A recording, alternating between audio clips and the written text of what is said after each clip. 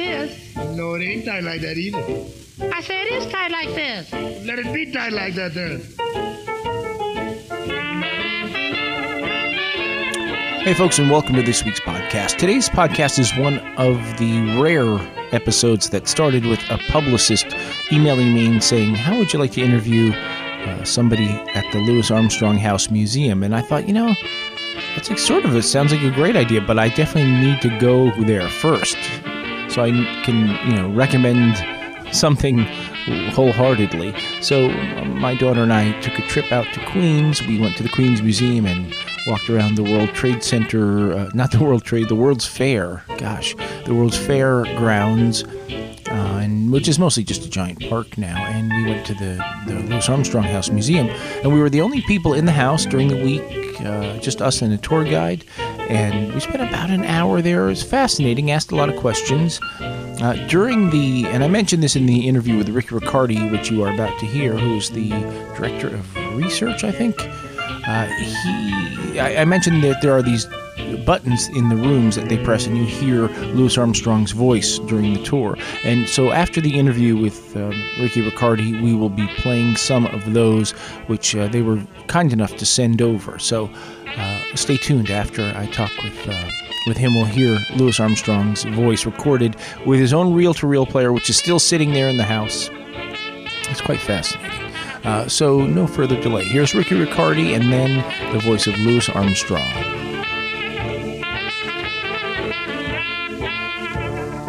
Oh, it's tight like that, Louis.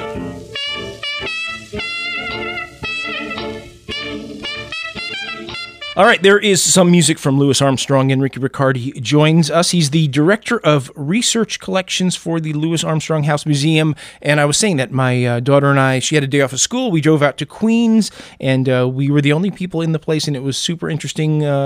Ricky, welcome to the show. Good morning. Thanks for having me. Let's talk about how this thing existed. Louis Armstrong's wife, I believe, if I paid attention during the tour, moved in 1942, and they lived there till he died in 71, and then she died, I think, 9 years later. Is that right? Yeah, 1983 she died. And then nobody really seemed to touch the house for about 20 years, and then it became the museum. Is that right? Pretty much, yeah. Louis Armstrong died in 71, and Lucille Armstrong was very careful to keep everything there, to make sure his trumpets were safe, his reel-to-reel tapes, his scrapbooks, all that stuff. She died suddenly in 1983, and Queens College actually took over in 1986 to administer the house. And so the first thing they did was they took out all of Louis's stuff, and they opened up the Louis Armstrong Archives over at Queens College. And that still left the house. No one had lived at the house. Everything there was completely original, untouched, but it still required a $5 million restoration, which took some time. But finally, in 2003, the Louis Armstrong House Museum was open to the public. It's amazing that they spent $5 million, because when you walk in, I mean, one of the most interesting things is that you feel like you are in a time machine. I mean, the house is completely, every single thing in there, except for the exit sign, looks completely authentic. the shag carpet and the strange window treatments, and his booze bottles are still there, and his handwritten logs for his reel-to-reel tapes. It is amazing that none of that got ruined.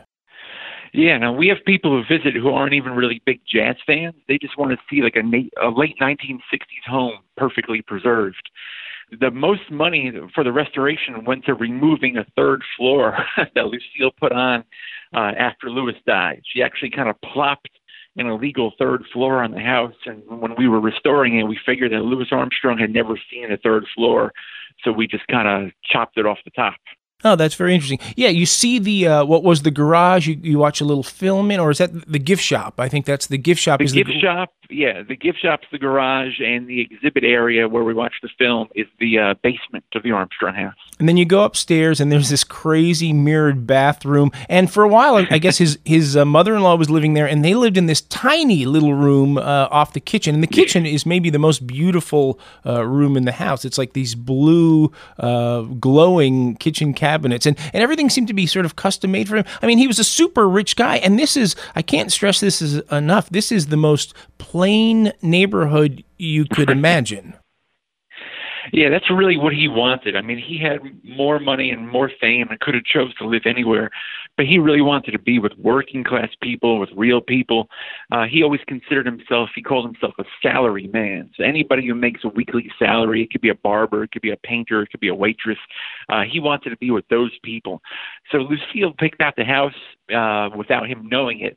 But once he moved in, and once he saw the neighborhood and he saw all the kids in the neighborhood and got to meet all the families, there was nothing that Lucille could ever do after that to get him to even consider moving somewhere else. One of the things about the tour that's interesting is there are these little doorbells. They look like little doorbells in some of the rooms, and when the tour guide presses them, you hear audio of Louis Armstrong speaking, and he had all these reel-to-reel tapes, and he clearly was very into making home recordings, so I guess there's tons of audio stuff, and it's very interesting just to hear him talking and to hear what life was like in that house, and you've sent us some of those tapes. We're going to hear those at the end of the show today, and they're super interesting. So people walk through, they look at all this stuff, they ask questions. It is louisarmstronghouse.org, and it's 107th Street in Corona, Queens, near the number 7 train, open Tuesday through Sunday. He refers to it as Long Island. Was that part of Queens known as Long Island, or was that just Louis's thing? No, I think in that period, the 1940s and 50s, that area of Queens was kind of considered part of the Long Island, as it was referred to. And by the 1960s, I guess Queens was kind of taking the responsibility of Corona. And so we have some tapes and some letters where Louis is still getting kind of confused, but it's 100% Queens. Yeah. So what kind of stuff is in the archive? I mean, just his personal correspondence, his sheet music, what is it? It's the world's largest archives for a single jazz musician. And a lot of it is Louis Armstrong was just so self-aware of his importance. As down home as he was, and humble and real, he also knew that he overcame poverty, overcame racism, and he kind of changed the sound of music forever. So he wanted to be in control of his story for future researchers. So he compiled scrapbooks beginning in 1925, right up to like days before he died.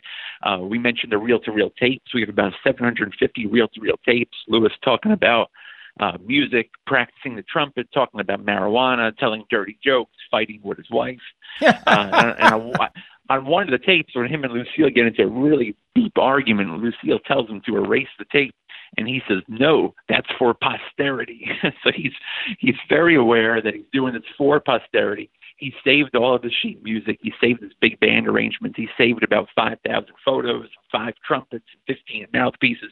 And I'm also happy to report that we received a $2.7 million grant last year, and everything in the archive is currently being digitized. And sometime in 2018, we hope to unveil a new platform on our website that will make it all available to the public for the first time. You'll be able to see these scrapbooks, hear the tapes, see all the photos, and do everything from the comfort of your own home or phone. Oh, that's great. So until that stuff is digitized and all put online, people can see it at the Queens Museum and eventually across the street where you guys are building your new archive across the street from where the Louis Armstrong house is. Well, it's really cool. It's fun. It doesn't take that long to go through. Like I would say about an hour or so, maybe a little less than that. And it's just sort of a great little teeny, unusual, well-preserved New York treasure. And Ricky Riccardi, thank you so much for joining us. No, thank you so much. Let's hear some Louis Armstrong.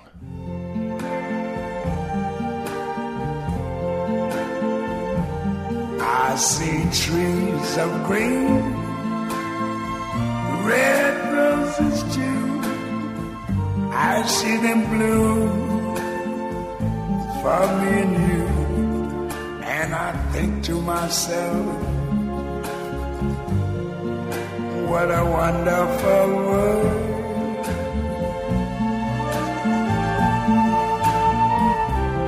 I see skies of blue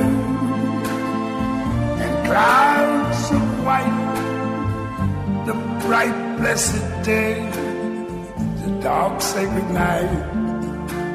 And I think to myself, what a wonderful world.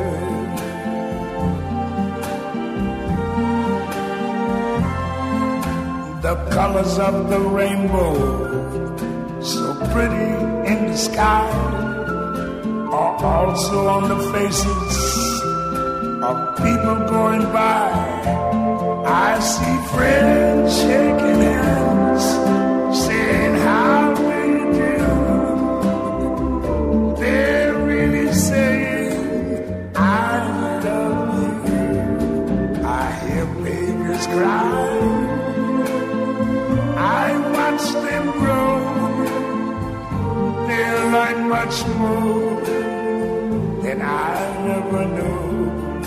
And I think to myself, what a wonderful world. Yes, I think to myself, what a wonderful world.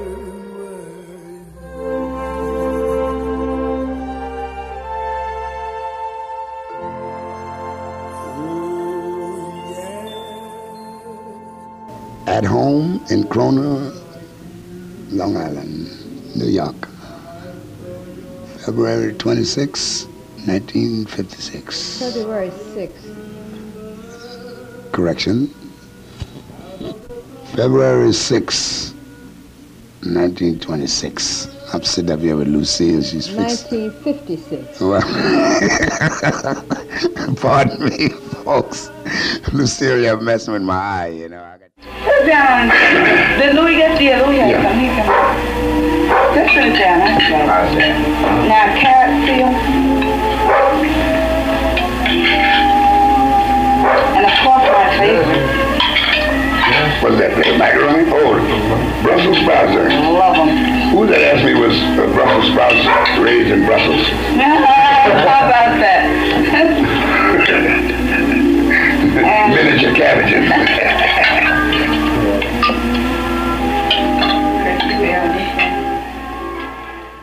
So, wonderful world. There's a zillion people dug that tune the way I did it when I felt it. Because it's so much in Wonderful World that brings me back to my neighborhood where I live in Corona, New York. Of course, Long Island, everybody know where that is. And Lucille and I, ever since we married, we've been right there in that block. And everybody keeps their little homes up like we do. And it's just like one big family. I saw 3 generations come up in that block.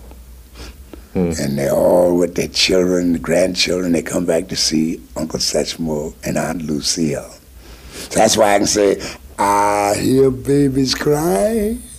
I watch them grow. They'll learn much more than I'll ever know. And I can look at all them kids' face. And I got pictures of them when they was 5, 6, and 7 years old. It is a wonderful world.